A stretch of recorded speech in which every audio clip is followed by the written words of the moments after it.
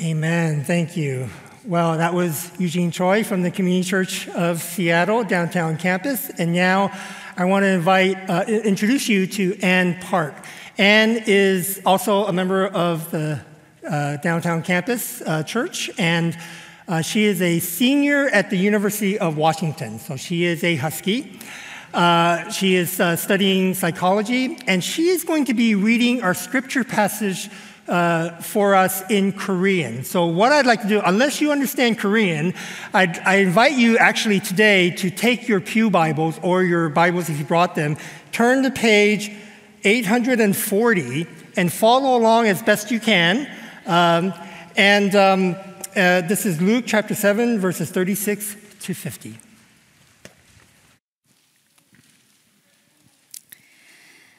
한 바리새인이 예수께 자기와 함께 잡수시기를 청하니 이에 바리새인의 집에 들어가 앉으셨을 때 그 동네에 죄를 지은 한 여자가 있어 예수께서 바리새인의 집에 앉아 계심을 알고 향유 담은 옥합을 가지고 와서 예수의 뒤로 그 발 곁에 서서 울며 눈물로 그 발을 적시고 자기 머리털로 닦고 그 발에 입을 맞추고 향유를 부으니 예수를 청한 바리새인이 그것을 보고 마음에 이르되 이 사람이 만일 선지자라면 자기를 만지는 이 여자가 누구며 어떠한 자 곧 죄인인 줄을 알았으리라 하거늘 예수께서 대답하여 이르시되 시몬아 내가 내게 이를 말이 있다 하시니 그가 이르되 선생님 말씀하소서 이르시되 빚 주는 사람에게 빚진 자가 둘이 있어 하나는 500데나리온을 졌고 하나는 50데나리온을 졌는데 갚을 것이 없으므로 둘 다 탕감하여 주었으니 둘 중에 누가 그를 더 사랑하겠느냐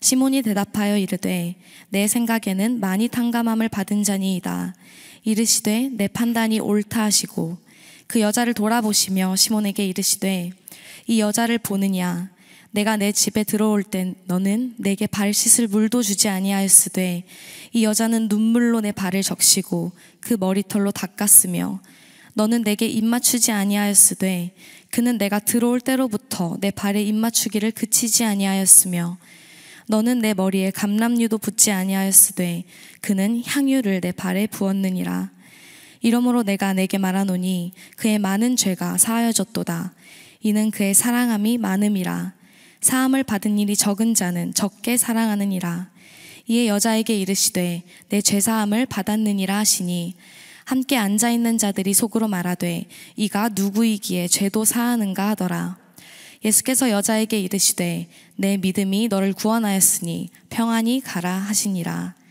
This is the word of the Lord.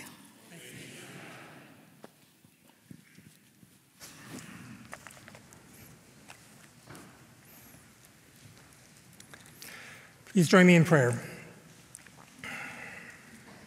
Loving God, open our eyes to see you, open our ears to hear you. Open your word to us and set our hearts on fire for you. And now may the words of my mouth and the meditation of our hearts be pleasing and acceptable in your sight, O Lord, our rock and our redeemer. Through Christ our Lord we pray. Amen. Today's passage is from the Gospel of Luke. What do we know about Luke?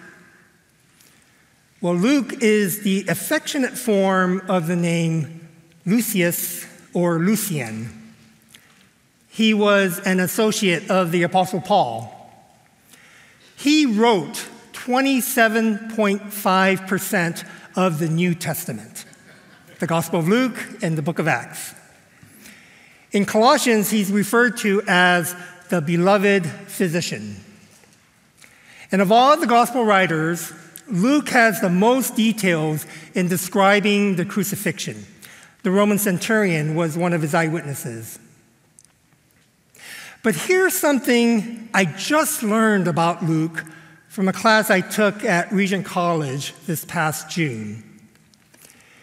In the first century Roman Empire, many physicians were slaves or former slaves. They were considered servants of the ruling class. Some scholars believe that Luke himself was a former slave because Lucius was a common slave name. Now, if that's true, then it makes sense why this story of the sinful woman features prominently in his gospel. Now, Luke's gospel contains 3 stories of Jesus having a meal with Pharisees, including today's passage. The other 2 times don't end well. Jesus argues with the Pharisees, and they're not put in a good light. But in today's passage, Jesus seems to have a better relationship with this Pharisee. I mean, for one thing, this is the only table story in Luke where the Pharisee is named. His name is Simon. Jesus is invited to dine at Simon's home, and while reclining at the dinner table, a sinful woman brings an alabaster jar of ointment and anoints Jesus' feet with her tears and with the ointment.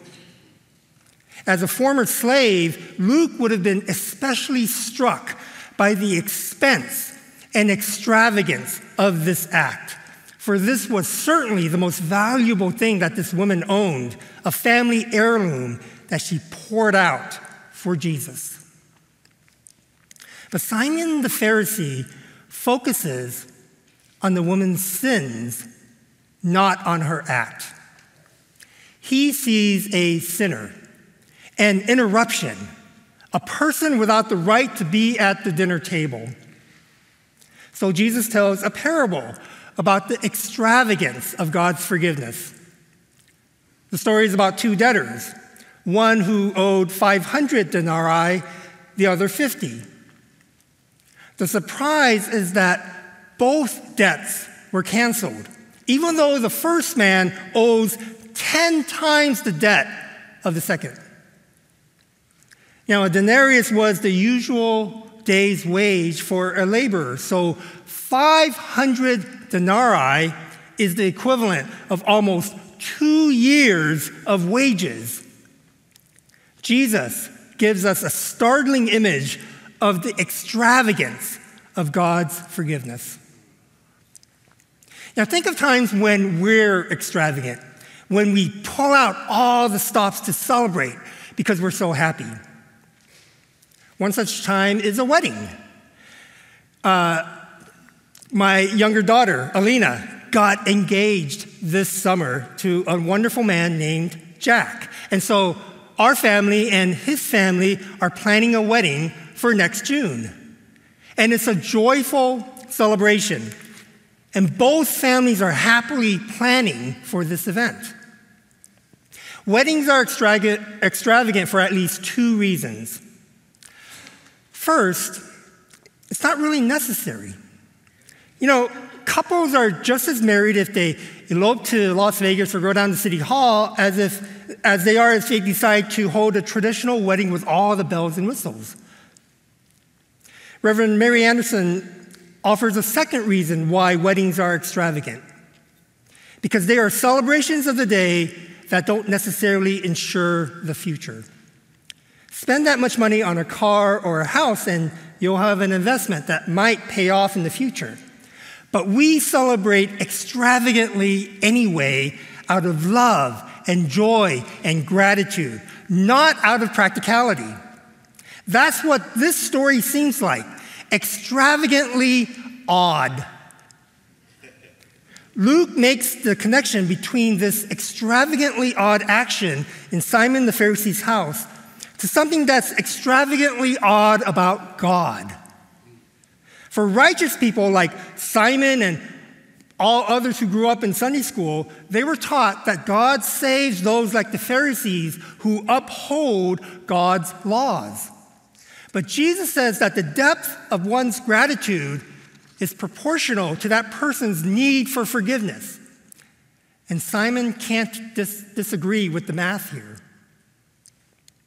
Jesus reveals himself to be the one who has the authority to forgive sins and who shares God's generous intention to reconcile relationships. For a creditor to forgive a debt simply out of grace is indeed extravagant. For the same creditor to also forgive 10 times that debt makes us question whether it's actually doable. I mean, this is a bit over the top. Stephen Webb has an expression for these kinds of things: the language of sacred or blessed excess. He says, what would be a life without excess? Extravagant actions, extreme claims and visions, without, in a word, hyperbole. This is right up there with Jesus' statement: if you had the faith the size of a mustard seed, you could say to this mountain, go jump in the sea, and it would. This is right up there with Psalm 103, where it says, for as the heavens are high above the earth, so great is God's steadfast love toward those who fear him. As far as the east is to the west, so far he removes our transgressions from us. As far as the east is to the west. Can you picture that? This is right up there with Jesus' response in Matthew's gospel when Peter asked him, well, how many times should I forgive? Up to 7 times?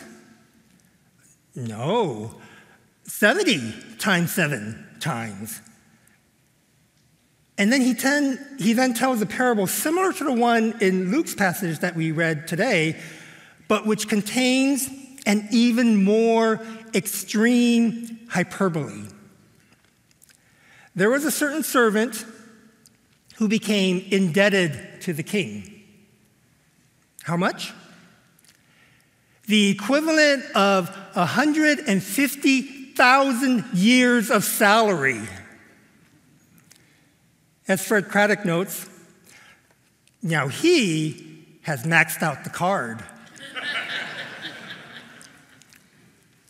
The Apostle John uses hyperbole in his postscript to his gospel in chapter 21. He writes, but there are also many other things that Jesus did. If every one of them were written down, I suppose that the world could not contain the books that would be written.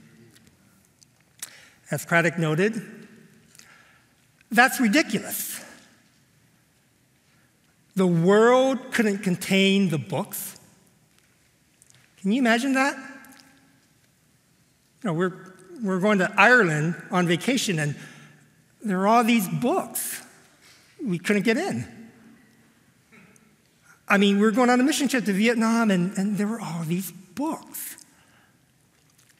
Now, I don't want to give the impression that I don't like hyperbolic, exaggerated speech. In fact, I do. And the Bible is full of this kind of extraordinary language. Hills dancing, trees clapping their hands, the hem of God's robe filling the temple.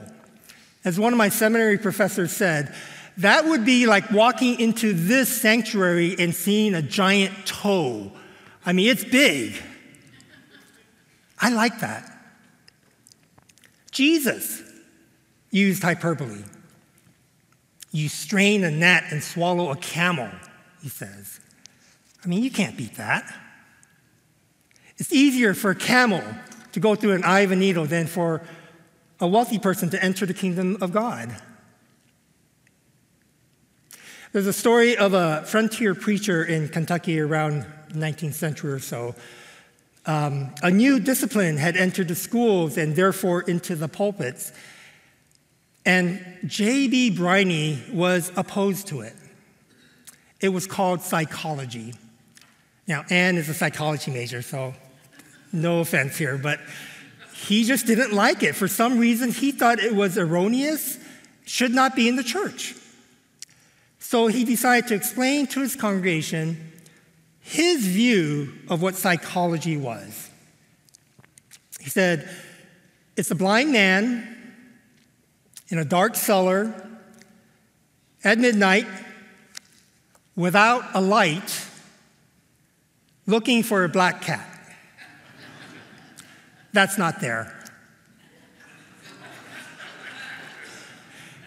Now, even if you disagreed with Briney, you have to admire his use of hyperbole.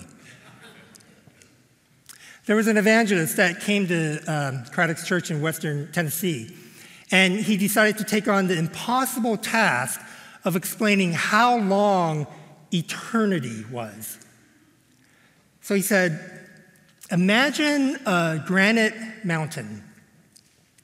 Now imagine a dove that flies by this granite mountain once every 1,000 years and touches it with the tip of his wings.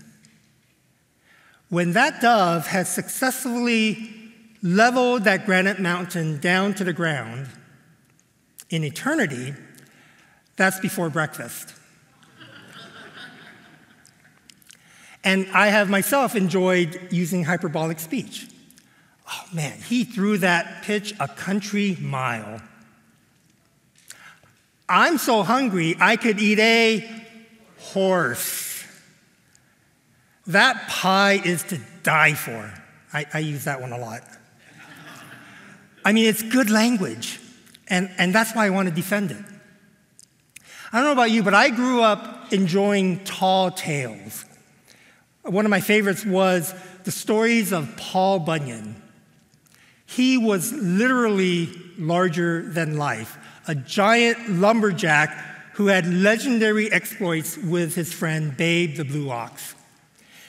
I remember the story of Paul Bunyan dragging his axe across the desert because it was so hot and he was so tired.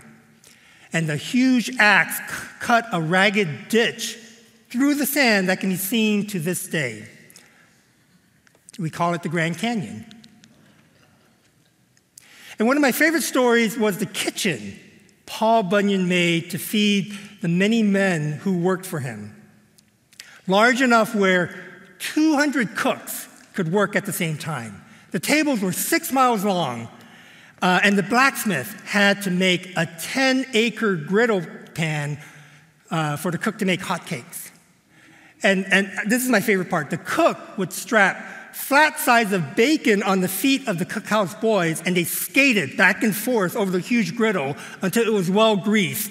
And then they thought it was great fun, and they would play tag and crack the whip.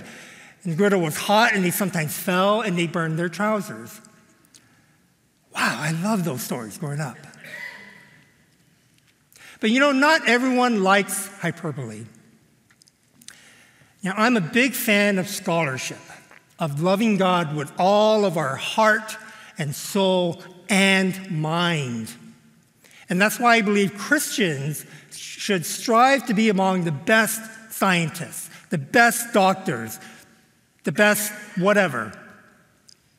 But sometimes I feel that some biblical scholars, they make God too small. Sometimes there can be a tendency to use reductionist language in talking about God. As Fred Craddock describes it, it's careful thinking, squared at the corners, carefully folded, everything manageable, doable, possible, no stretching of the mind, no surplus of meaning, giving the impression that they walked all the way around God and took pictures. Their presentation of God is just not big enough. I'd rather have some size to faith, to be reminded of the incredible gift of grace from God. How can anybody worship without hyperbole? Oh, for 1,000 tongues to sing. You get the size of that? Remember, we're talking about the God who created the entire universe. Let me remind you just how big the universe is, how immense the scale of everything everywhere all at once is. It's so big that we have to use the speed of light to measure distances. Now, light is the fastest thing that we know of in the universe. It travels at 186,282 miles per second. So at the speed of light, you could circumnavigate the Earth's equator 7.5 times in 1 second. Light travels from the Earth to the moon in 1 second. Sunlight takes 8 minutes to reach our eyes. It would take 4.3 years for light to reach the nearest star from here. It would take light 200,000 years to cross our Milky Way galaxy. And it's estimated that there are roughly 200 billion galaxies in the observable universe. And God created it all. You can't talk about God without hyperbole. The Apostle Paul understood this. A lot of times he would stop himself because he just couldn't say anymore. I mean, he'd say, the peace that just passes all understanding. I mean, he just couldn't describe it fully. You know, he would say, I want you to know the length and depth and breadth and height and the love of God. And he just ran out of words. He's the writer of the New Testament who actually uses the word hyperbole. In 2 Corinthians, when he talks about his experience of being caught up to the third heaven, he couldn't even talk about it. But God gave him a thorn in the flesh to keep him from being too arrogant and lofty and superior because of the hyperbolic nature of his vision. He wrote the Corinthians asking them for money for the poor in Jerusalem. And he said, remember the surpassing hyperbolic grace of God in abundance you received. Now I know there is a danger in taking hyperboles literally. We know about paraboles, but we need to be careful with the hyperbole, the hyperboles. But I don't think that means we should eliminate their use.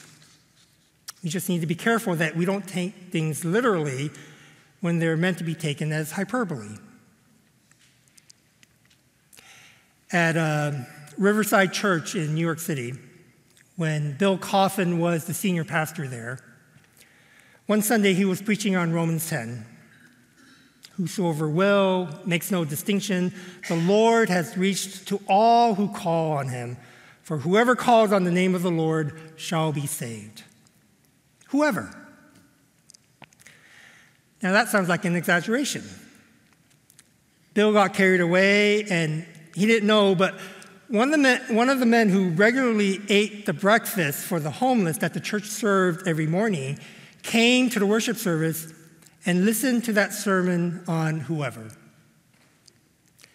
At the close of the service, shocking everyone, including Bill, here this tired, unwashed, suffering human being went down to the front to speak with the minister, a penitent sinner in search of the grace and forgiveness of God. Well, Bill talked to him, and then he turned around to the congregation and said, whosoever will.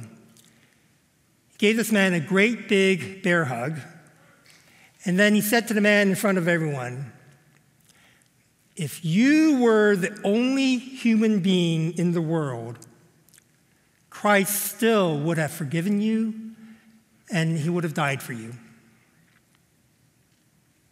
After the service, Craddock saw Bill and he said, Bill, if I told you once, I told you 1,000,000 times. Lose the hyperbole. He refused. Let's pray. God, you are bigger than we can even imagine, and yet you care for each and every one of us. Thank you for your grace. Thank you for your forgiveness.